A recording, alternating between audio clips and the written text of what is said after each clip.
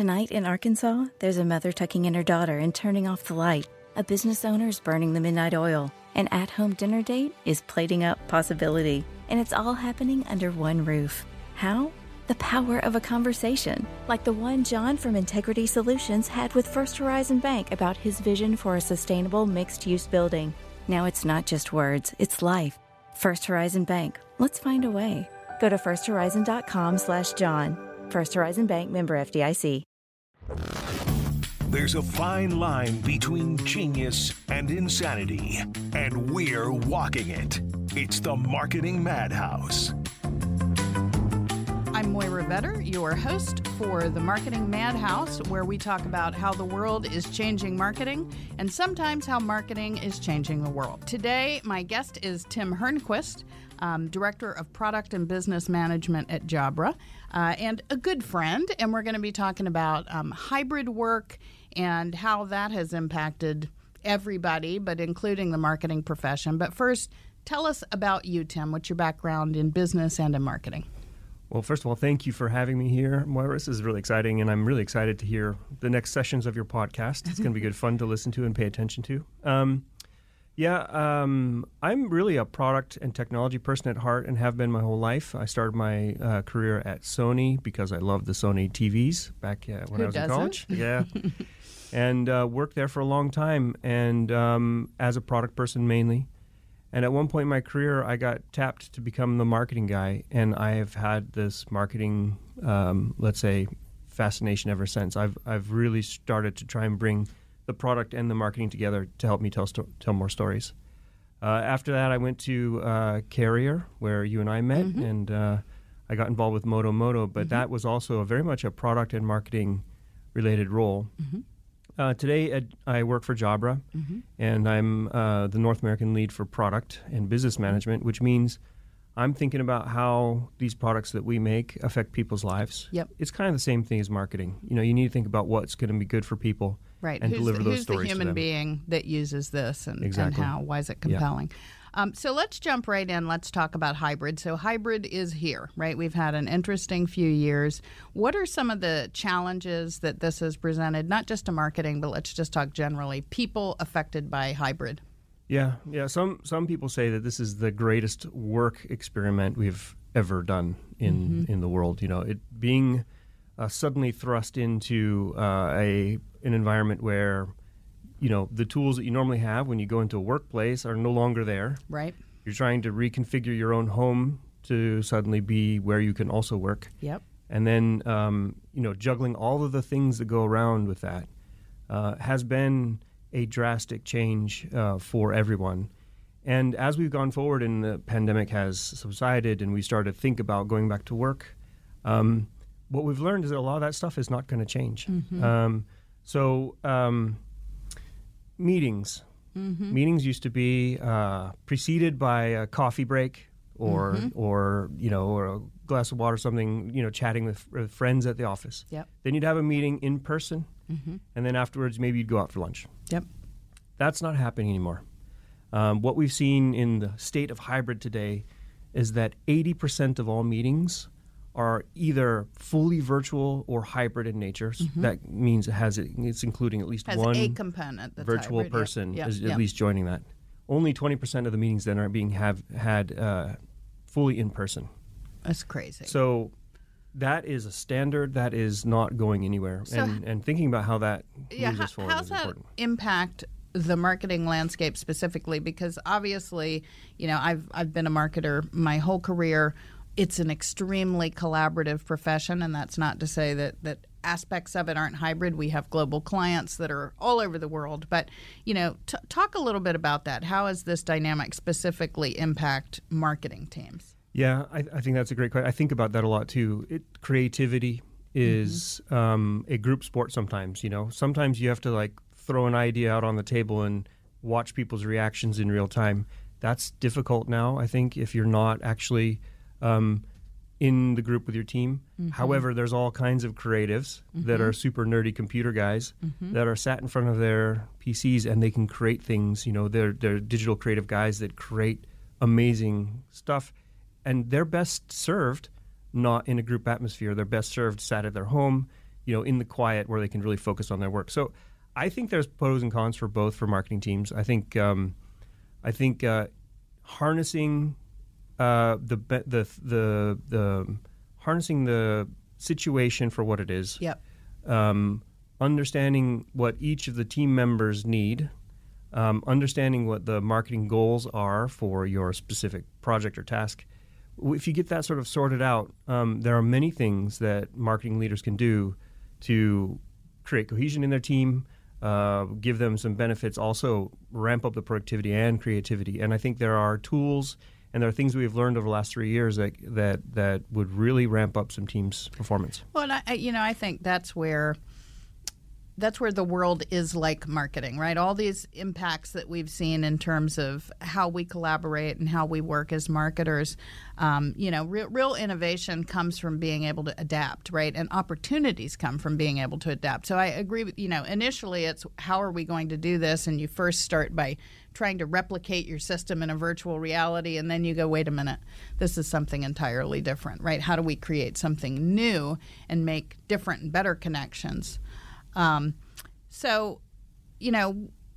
of the things that you have mentioned before, and I know we're going to talk about it in the next segment, is psychological safety. Can you talk about what that is? Well, Jabra, in conjunction with a few other partners, have done a successive research study over the last 3 years. And the current output of that research that we're doing has given us some really, truly interesting insights. And you'd imagine Jabra as a technology company that's providing collaborative technology, headsets and cameras for collaborative working, would be pushing buy more tech. But what I love about this study is that we've taken a real human approach to it. And so it's not necessarily technology first. And I think marketing teams especially have jumped to Monday.com, or they've jumped to any sort of like project management software where people can log in from where they are and, throw some technology at it, and suddenly it's going to be better. The human part of it, which I want to talk about, is that people are performing best when they are feeling like they're in control. And in a hybrid world, control equals more or less autonomy. The autonomy to decide where I'm going to perform best for my team. How can I be most creative in my role in the marketing team? How does that work for me? Sometimes these younger people who are just starting off in their career have just started at home. Right, they don't know They've what never worked in an office. They don't even know what it's like to be in a marketing team in a person, right? So it's really interesting. The phrase that keeps occurring to me as you're talking about this is user experience, right? I mean, that is what marketers do all the time, right? How will the audience engage with this? What is their experience? And I think about that from the websites of 20 years ago to today. Everything has to be intuitive and everything has to serve the user. And I think that's exactly what you're talking about as it relates to employees being effective or marketing teams, connecting in a productive way. And also connecting with their consumers or their companies they work for, right? They need to understand that. I think one of the psychological safety issues that we have in this study, that we noticed in the study, is that without autonomy, you're less likely to speak up about what's going on. That's kind of the psychological safety part, right? Feeling comfortable to speak up and play my part in the team. If for some reason you're forced to come back in the office and you don't want to, being able to have that conversation with your marketing leader to say, look, this isn't working for me, and then having that company understand that and maybe build out tools. Well, and I think it feels different, again, having been somebody that had the benefit of pretty low tech early in my career, it's very different to sort of sidle up to somebody and say, can we talk for a minute, than it is to be both of you on screen of equal size and feeling very exposed and recorded while you're bringing something up. So I think the safety idea is a really good one. It is a very different experience to raise ideas or to challenge, common thinking on things. I've seen a lot of marketing teams sitting around big tables, to create that sort of collaborative experience. And then suddenly we're thrust to work from home. People built up their home offices to be exactly the way they like it. And now they're being asked to come back into a barren, wide table with other people in front of them It's a big shock to the system. And I think we have underestimated how much people have created their own creature comforts at home, and we have not invested in the creature comforts at our offices to kind of offset what people have lost. And it's also psychological safety. Like, I don't feel comfortable in this new space. What can we do as companies and marketing leaders to say, hey, marketing team, we used to sit together in a really tight group. Now we're not used to that because 3 years of being at home. How do we recreate that group mentality or feeling performance? Well, you've been to our new office, and I mean, that was a big part of our building out our space, was creating very different kinds of spaces for different people so that you could work this way in the morning and that way in the afternoon, or over there at the Starbucks, so that there is variety, right? Because there isn't a way that you work. There are lots of ways to work.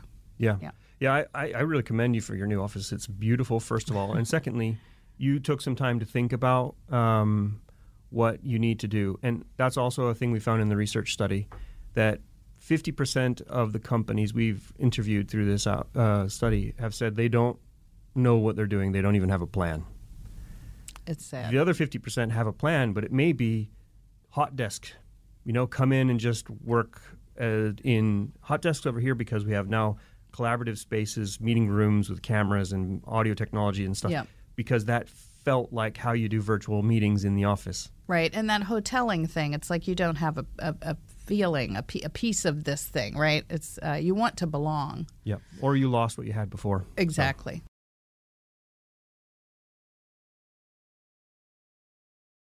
So we're talking about psychological safety. Let's just talk a little bit more about the work dynamics. And, I know you've done a lot of research because you've been developing products to sort of address this, but talk a little bit more about the dynamics between individuals and leaders, that your solutions are intended to help with. Yeah. I'll try and bring it back to marketing as well, because I think marketing is really important in this kind of hybrid world. Yeah. What we learned is the autonomy part is a really big word in our research, and the autonomy part doesn't mean you can let your marketing team do whatever they want to get the job done, right? It's just giving them the ability to choose how they want to do their work. And it's about having the marketing leader create a framework, I think, for that team. So what are we going to do? For example, some of the assets we're creating are going to be digital tools. So webinars, that's like the one thing that we do tons at my office. How do I get an exciting webinar? How do I get more than 500 people join the webinar? That's a really hard thing to do.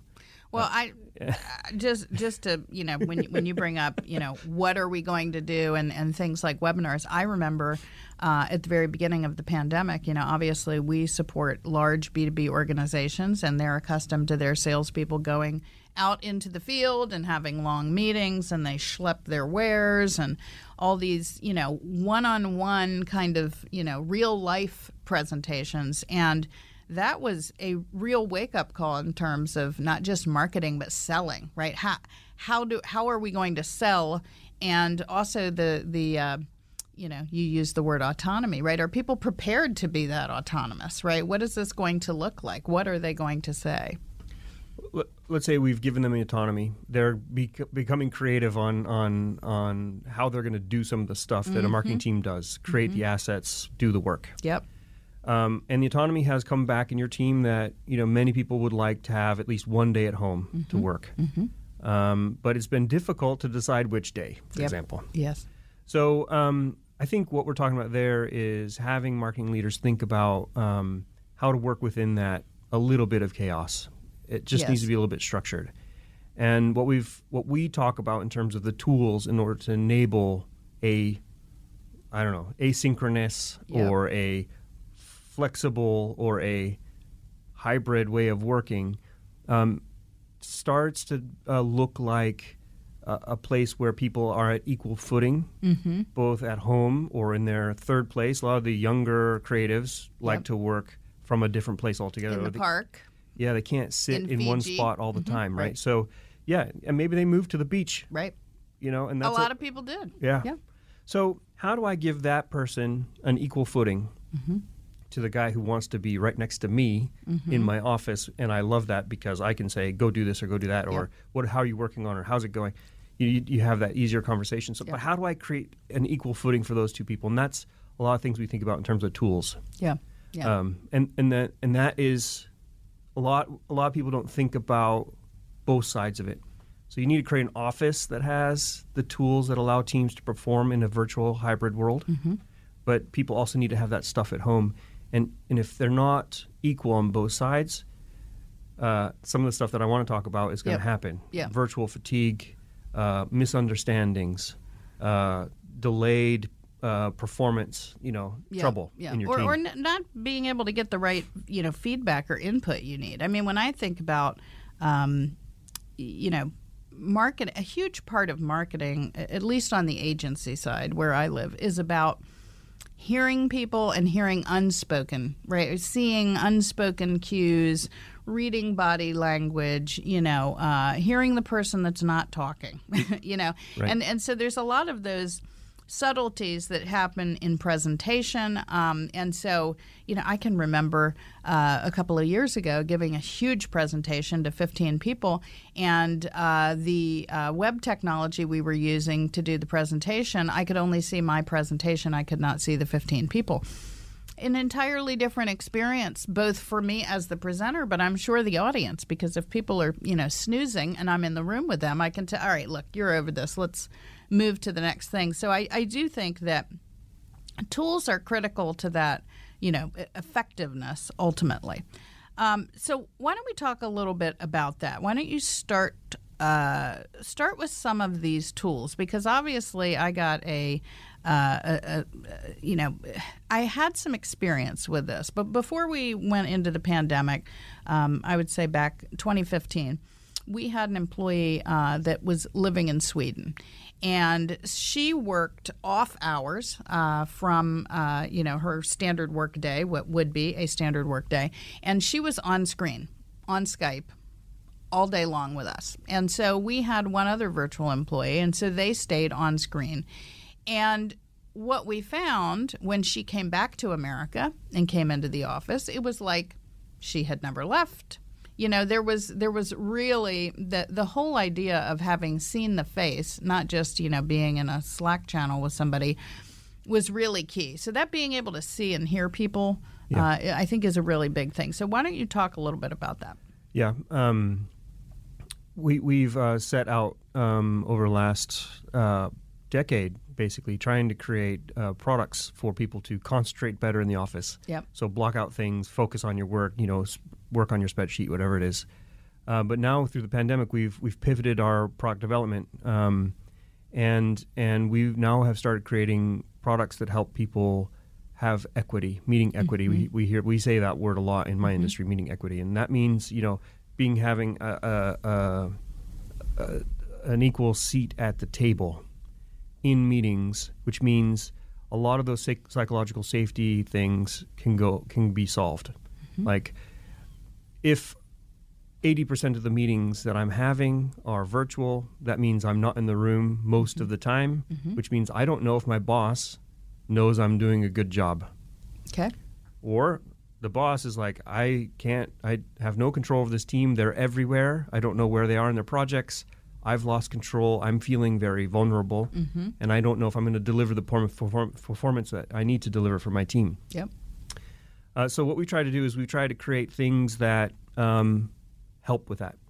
Zoom, Microsoft Teams, all these platforms start popping up. Everyone starts to use them, but they're using them with whatever was left in the office, whatever they happen to remember to bring home with them, or oftentimes it was just the laptop camera or laptop microphone. And that's when you start. Which are never the top of the line, let's face it. No, and they haven't been a tool that many people have used, to be honest, as well. So suddenly you're having meetings where you can't see the person or even hear them very well, and that's just crummy. That's no good. And we also started to hear that if you're on from 8 to 5 at work, or then most of those meetings you're going to be in front of your laptop not moving your body around. Right. Well, you might have gotten up and gotten a cup of coffee at the office or chatted with some people. Yep. That movement has slowed down. So how can we create things that help people think about that? So it was around improving, first and foremost, the audio quality. Meetings are not going to be good. Marketing teams are not going to be effective if they can't hear what everybody says, and there's not ability for everybody to chip in when they want to chip in. So when you chip in, the audio has to be good. People have to hear your voice as if it were right there in the room with you. I wish you could fix the person that's at home that has terrible internet, because that also is a real disruptor. You know, we're doing a lot of interviewing for new hires or the presentations that I'm talking about, and when the person sounds like they're in the bottom of the ocean, it really disconnects you from the situation. And that's when you start to hear the word virtual fatigue. So the hearing and being heard part is absolutely crucial. You can't have a meeting unless you're talking about something, right? So that's absolutely crucial. So we've done a lot of technology around background noise cancellation through fancy microphone technology. And what that's doing is, in the past, before the pandemic, we had microphones that could drown out office noises. Yeah. Chattering and typing on your laptop, etc. And now we've had to change our microphones a little bit because the soundscape has changed so drastically. Now you're having a doorbell ring or a blender go or dogs barking. That's the most kind of common one that people hear. But those things have to change. So we've worked on improving our products to make sure that those types of soundscapes can all be managed equally, so people can be wherever they are. Secondly, it's about portability and battery life. You know, if you're on the go now as a marketing person, 3 days in the office, 2 days at home, or maybe 2 days in the office, 2 days at home, one off day at your client, learning about, having a weekly meeting, you need technology that you can take around with you. And so it has to be portable and usable there. I think that's a great point. You know, even in our office, right, because we're extensively back in, where we're work from home 1 day and we're in office 4 days. And so you'd think, oh, I'm back, I plug in my computer, but I'm constantly moving with my computer, right? You're taking that computer so that you can be in a web meeting here. We've just put monitors in our phone rooms. That technology does have to be charged and ready to go. And I have been in those meetings where, I'm in the middle of a, say, podcast, and I have 1 minute left on this machine, right? What am I going to do? What are you going to do? Yeah, some of the ways we've done that is given it a whole week of battery life, and also still works if you've got it plugged in. Some really smart little software things that really help the hybrid worker do better. You know, one of the things that you said that caught my attention is the term meeting equity. It's obviously, it's not a term you hear all the time. And, obviously we talk a lot about diversity, equity, inclusion, belonging. So tell me how meeting equity is not just throwing around a feel-good term, right? How do you deliver meeting equity? Yeah. So most of the conference rooms that people have meetings in are what we call bowling alley style. They look like a bowling alley. There's the boss, like you would sit with your team at the top of the table, and everyone would sit down the bowling alley on each side.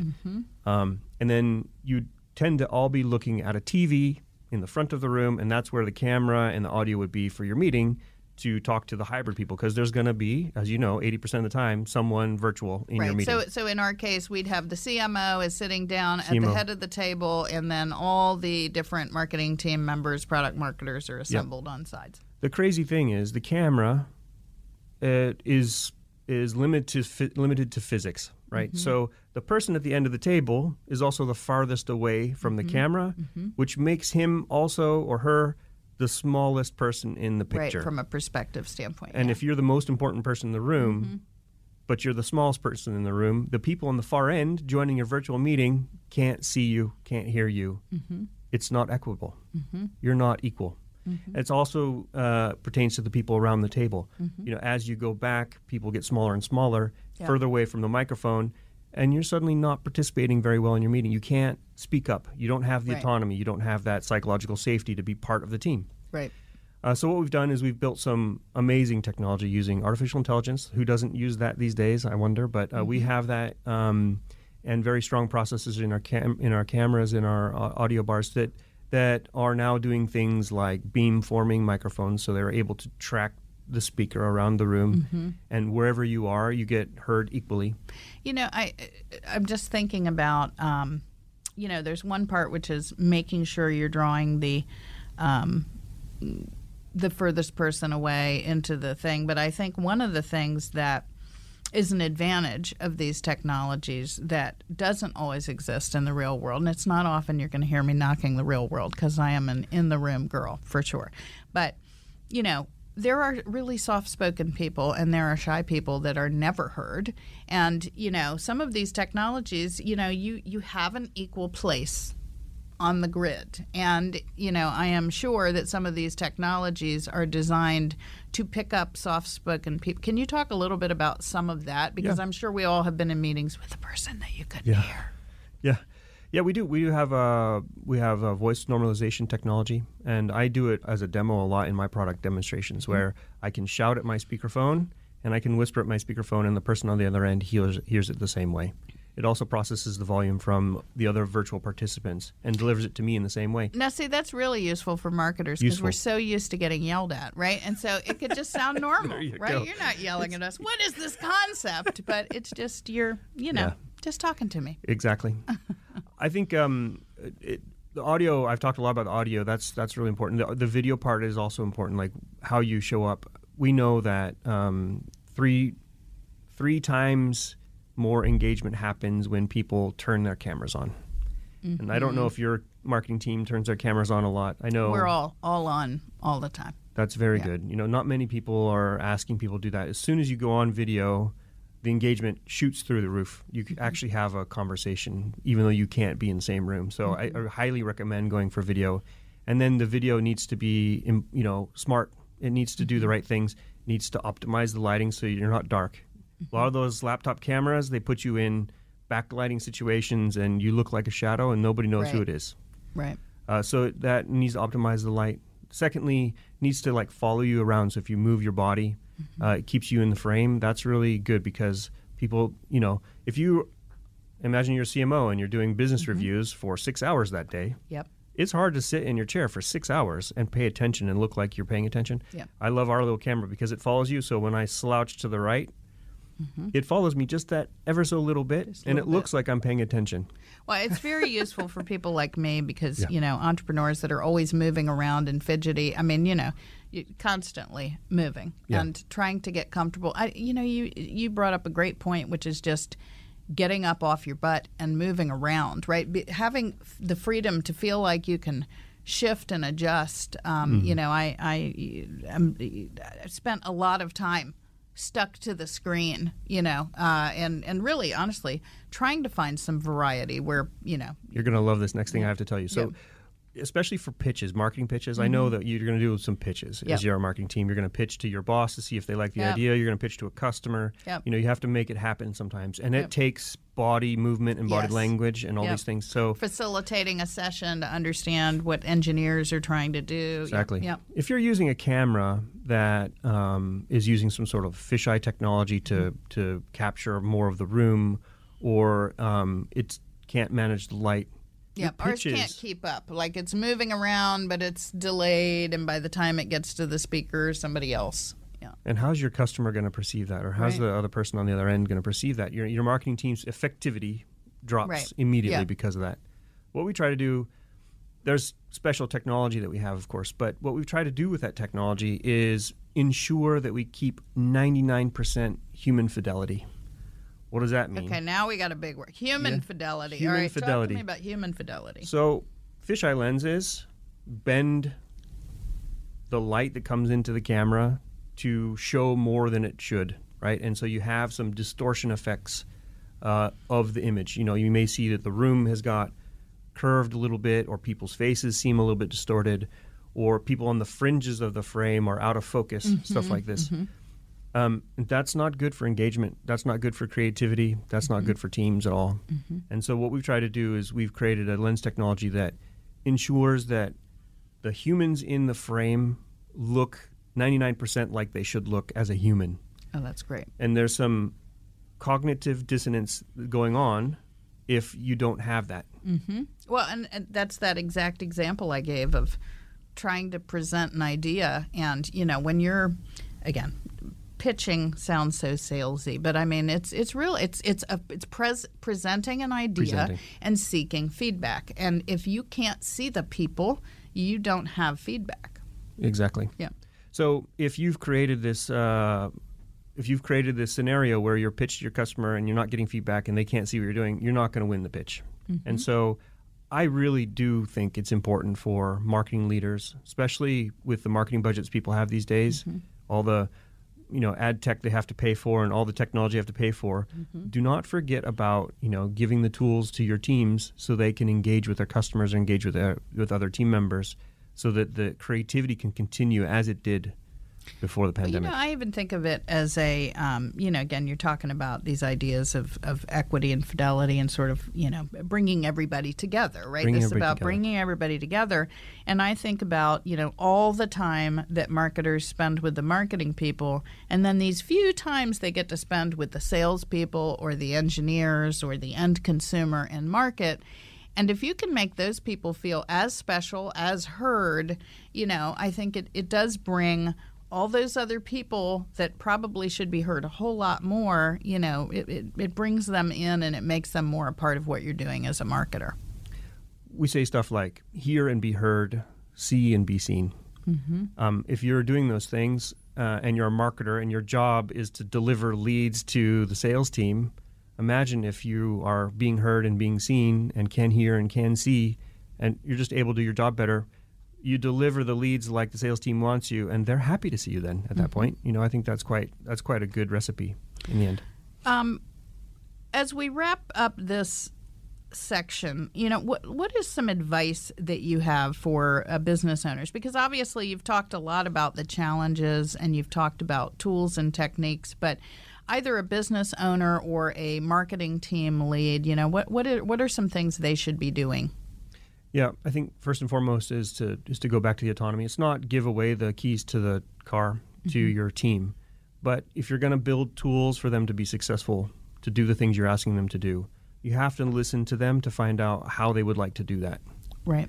And the listening part is really important. So I really would like marketing managers to say, what are the concerns people have with being in the office or being at home? Because people are different. So what are the concerns? What are the concerns about the office? Don't just build your marketing wing if you moved in new office. Don't just build it thinking that you know what's right for everybody. Right. Or build it to look like the old one did, but be 3 times bigger. Yeah. Right. You need to talk to them to figure out how they're going to feel comfortable in this new hybrid world, moving back and forth from virtual and in-person meetings. Yeah. And then create the technologies around that. I think that's the most important thing that I've learned through this research. It's not like, hey, you need to buy that new stuff from Jabra. That's, of course, what I need to do in the end. But I think if you're serving the human needs, if you're using technology that creates human experiences, if you're bringing people together, everybody wins there because you're gonna do a better job. I think you make a great point, and I feel like there's a lot of commonalities between this office of the hybrid future and marketing, which is the job is never done, right? It is always, how do the new people need to work? How does the new headcount, larger, smaller, need different places to interact? So this has been really fascinating, talking about a lot of these things and learning new terms like meeting equity and human fidelity.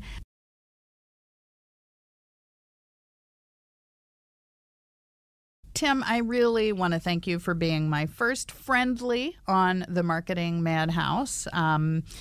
People who have been in this marketing community together know that you and I are no strangers to each other, but I just always enjoy talking to you because you don't just deal with the topics. You do talk about the humanity of it. And, we wouldn't do these things if we were just building websites and making collateral, right? We're doing things to change the world and help people. Some people also know we have teenagers the same age, and moving into a very technology-heavy future causes me a lot of concern. So bringing the human part is something I try to teach my children as well. Yes, and calculated autonomy, right? Yes.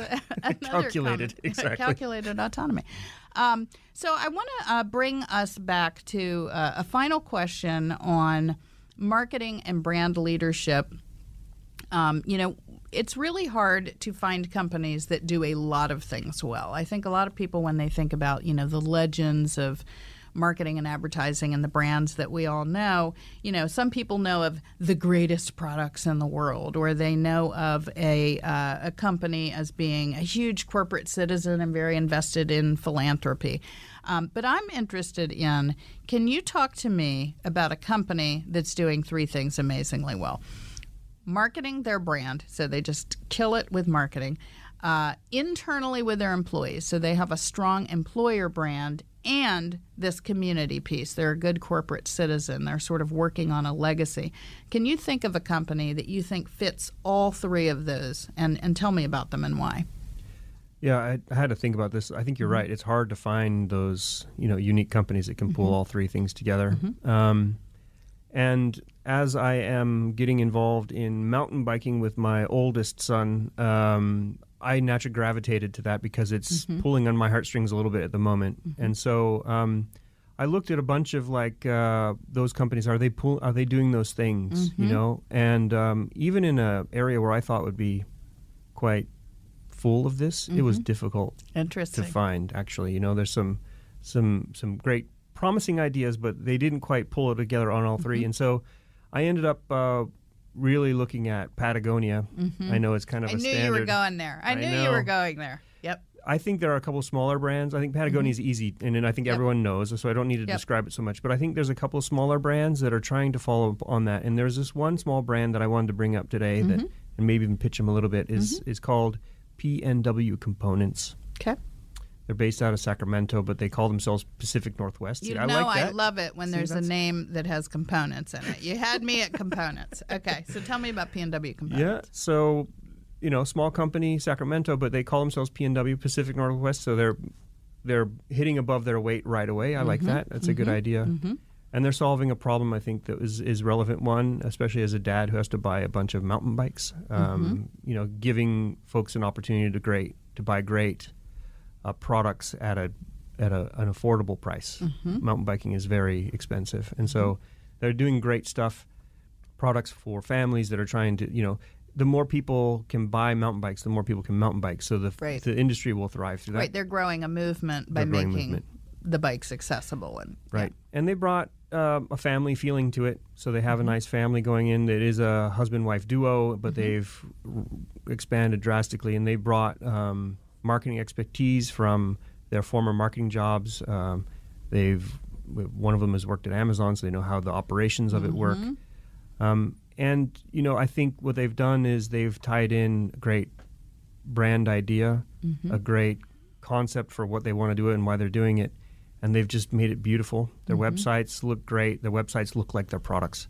Their products are eye-catching, and they're serving good purposes, and they're well built and well made. So pitch them as kind of an up-and-coming small brand that I have high hopes for. That sounds amazing. I love the, I love the husband and wife duo. I'm a product of a family business. That's where I started. My parents had a pharmacy, and so I took the bus to the pharmacy in the afternoons and worked there with them. So I am all about some family business. But I do think some of the best entrepreneurs are the people who have come up in amazing organizations, like you talked about, the Amazon. You go and you learn and you see how the big boys do certain things, and then you say, I love this part of it, but really we're going to do this part too. That's exactly what I thought as well. Yeah. They're doing an activity that they love, right? Mountain biking is a thing. It's an easy thing to love for me. But, they've taken the marketing ideas from some companies. They've taken the operations and the e-commerce, especially from some companies, and applied it to a niche that they thought that they could perform well in. I think it was a smart move. So I think that's very cool. All right, now I'm going to back you up on the Patagonia for a second, because as soon as you started to talk about, sports, and I'm picturing being on the side of a mountain or on a wave, I, went to Patagonia. So talk to me. I know you said it's obvious why Patagonia, but just talk about why it's obvious Patagonia. Well, they walk the walk. they walk the talk, I guess is what you say. So they have a clear focus on the environment. They have a clear focus on doing good in the world and doing good for their employees. And you can see that through their actions. Even simple marketing ideas that they have, like, hey, we're doing a limited time offer, which is a total sales push. But to take advantage of that local limited time offer, make sure you buy it locally near you so we don't have to ship it across the country for you. Right. I think that's a really nice touch. Exactly. Not many people do that. So easy to do. Yep. You do have to think through the processes. It's really thinking things through all the way to the end. It is, yeah. And that's what we try to do at Jabra as well. We try to not just hope that we're going to grow by 15% year on year, year after year. We actually have to plan for it. And I think Patagonia have written their values down. They understand what they are, and then they've applied those values to their brand, to their employees, and to their value to the world. And I think I see that with them. I hope more brands would do that. I do too, and it's totally possible. I mean, but you have to start with all those things in mind at the beginning on the napkin, and I think that's the hard thing to do. It doesn't start with the dollar. It starts with all that stuff on the napkin, and then you figure out how to make dollars with it. Right. The other hard thing is walking away when it doesn't match your values. You have to be true to yourself and those values. Yep, absolutely. Well, I love that because I do think that complete picture of brand and marketing and alignment with values is the kind of marketing that I got into this business for, and it's the kind of thing that we want to talk about on the Marketing Madhouse. So, again, thank you so much to my guest today, Tim Hernquist, and we will see you next time on the Marketing Madhouse. Tonight in Arkansas, there's a mother tucking in her daughter and turning off the light. A business owner is burning the midnight oil. An at-home dinner date is plating up possibility. And it's all happening under one roof. How? The power of a conversation, like the one John from Integrity Solutions had with First Horizon Bank about his vision for a sustainable mixed-use building. Now it's not just words, it's life. First Horizon Bank. Let's find a way. Go to firsthorizon.com/John. First Horizon Bank, member FDIC.